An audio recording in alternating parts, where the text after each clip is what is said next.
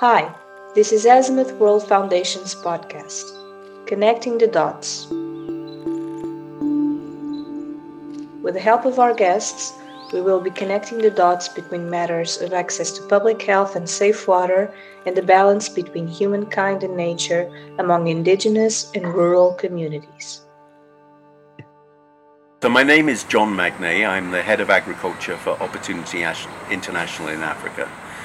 My role is to actually develop the agricultural finance programs across our countries in Africa, and I have been doing this for the last 11 years. We introduced agricultural finance into Uganda 10 years ago, and our strategy is not just to provide loans to our smallholder farmers, but also provide technical support and information about financial services to our clients in rural areas. Not only do we provide them with loans, we provide training on financial literacy. We're training them in good agricultural practices. And our first engagement with them is actually to profile them as farmers, their household, and the agricultural activities that they're operating in. Because one thing we believe in, that smallholder farmers are not just struggling to develop their farms, they are also struggling financially to support their families on a day-to-day basis. So tell, you were talking about their profile, and the profile you're referring to is when you first start a relationship with them. But now you've got some years behind you as far as this agricultural loaning program. What are you finding is change in the profile? So when we first profile smallholder farmers across Africa, and this is not just reliant on Uganda, it also happens in the other countries across Africa. The thing that we identify is that the level of productivity of smallholder farmers is about 30% of what a commercial farmer would be doing. And what we believe has to happen is that we need to raise their productivity through the training and improve their productivity through providing loans that can support their production. But at the same time, we need to understand the pressure on the household for education and day-to-day expenses. And the seasonal income from agriculture is not conducive to their needs financially. So we need to provide them with financial services that actually can income smooth. Today we're in one of your banks in a small town, and I don't know the number of clients or customers you have out there, but the amount of savings in there. Tell us a little bit about savings rather than spending. Yeah, so this is a very interesting one. Our model in Uganda is that we are both a deposit taking and a loan bank. And our clients receive very good interest rates on their loans. And very often the first thing that happens when we move into a community is actually we develop a savings culture with the bank. The bank we visited today was Mitiana branch. It's been open nearly 3 years. Currently its deposits are equivalent to about $1.6 million, and its loan book is about half of that. So what that actually means is we have a saving culture amongst our clients there. And there are probably, in that particular branch, there are probably 3,000 clients and who are saving with us, and probably somewhere just over 1,000 clients who are actually borrowing money. So we are able to raise the capital that we lend to the communities from our deposit-taking clients. Now, you have a very boutique way of looking at development in rural Uganda. And I'm referring to how you look at engaging the whole town and keeping the money flowing throughout the whole town. Can you talk about that? Yeah, so one of the things that we see about rural communities, in the last 10 years, there's been a dramatic increase in the ways that clients are being serviced, particularly on a digital basis. And I think one thing that we see in Africa is that the use of mobile money, the mobile phone to be able to transact, has taken off like wildfire in urban areas. But in the rural areas, we see a much slower uptake of the use of mobile money.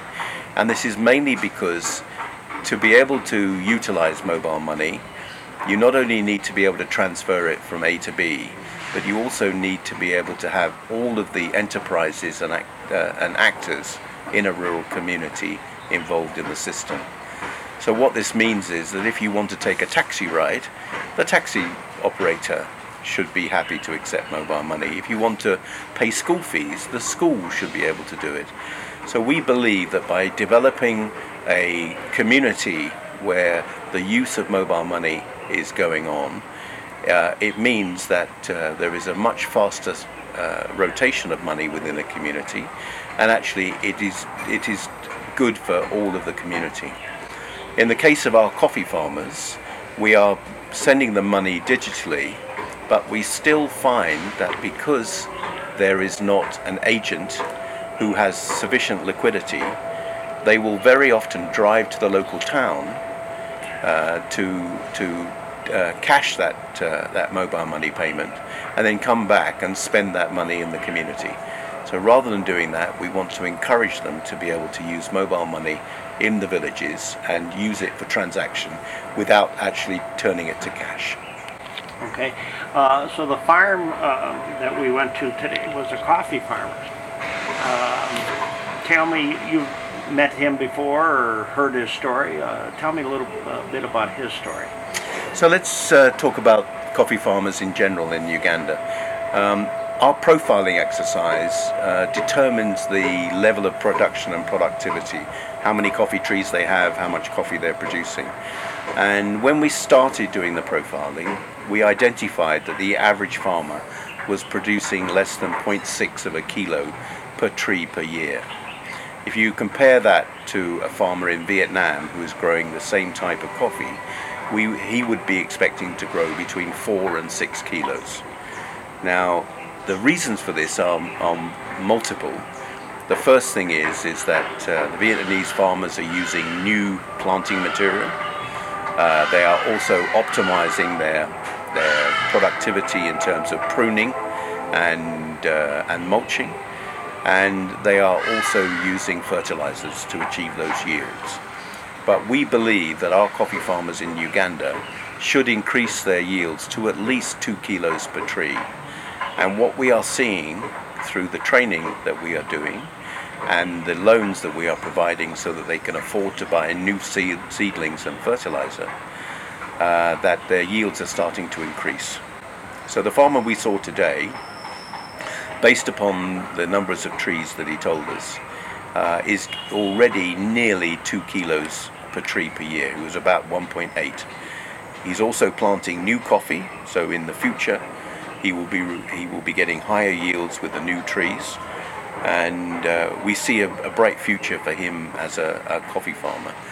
And as a lead farmer in his area, he is teaching the other farmers within the coffee cooperative to adopt similar good agricultural practices and the use of fertilizers.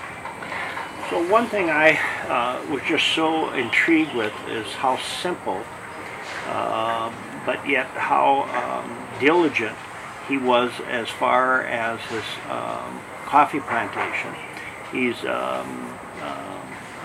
created variety within the fields, but his irrigation system, I just love that. Would you tell everybody about that? Yes, so here is a farmer who has recognized that if he can plant his new coffee trees during the dry season before the rains come and get them established, he gets much better growth during the first growing season. So what he's actually doing is he's getting a plastic bottle of 1 or 1.5 liters. He's filling it with water, turning it upside down and planting it in the ground vertically next to the coffee tree seedling. And he's actually irrigating just the root zone of that coffee plantlet. And by doing that, he's getting the plant away during the dry season, and then as soon as the rains come, he can stop doing irrigation. But he has extended the growing period for his coffee tree. The other thing that this means is that more of his trees take when he plants them, and they will grow more robustly. So it's a very good practice that he's adopted, and he's now teaching that to the other farmers in his area. Speaking of teaching, your bank also is involved with schools, and in that particular town involved with that school. Tell me a little bit about your bank's involvement with schools. Well, a very large part of the work that Opportunity does is we recognize that my team look at the agricultural needs and agricultural finance needs of our clients, but we also recognize that in a growing population like we have in Africa, one of the big growing areas is the need for education and the need for good quality education. So not only do we finance private schools to develop their facilities and develop their infrastructure, but by putting in finance for sanitation, for accommodation, and for building new classrooms, we also encourage our clients to work with the other schools in the area to develop the quality of education that they are delivering.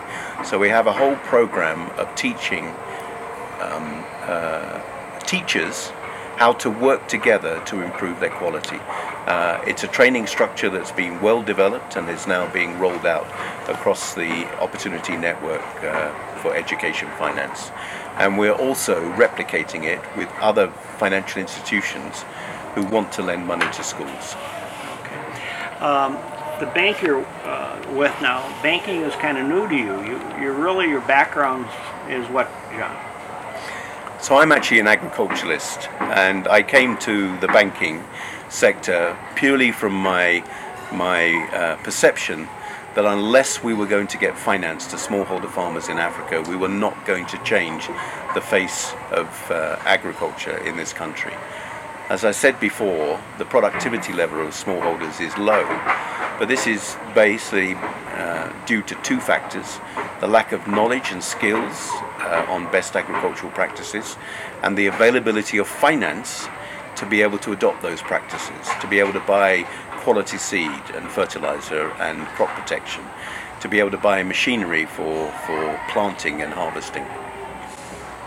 So that kind of leads me into kind of some concluding stuff, but tell me, what do you think is the future of Uganda? This is what we are seeing. The massive growth in population in Africa has not really been seen across the other continents, particularly when we have this low level of productivity amongst our smallholder farmers. So what we need to do, Uganda and Africa have large land masses. Land is not a major issue.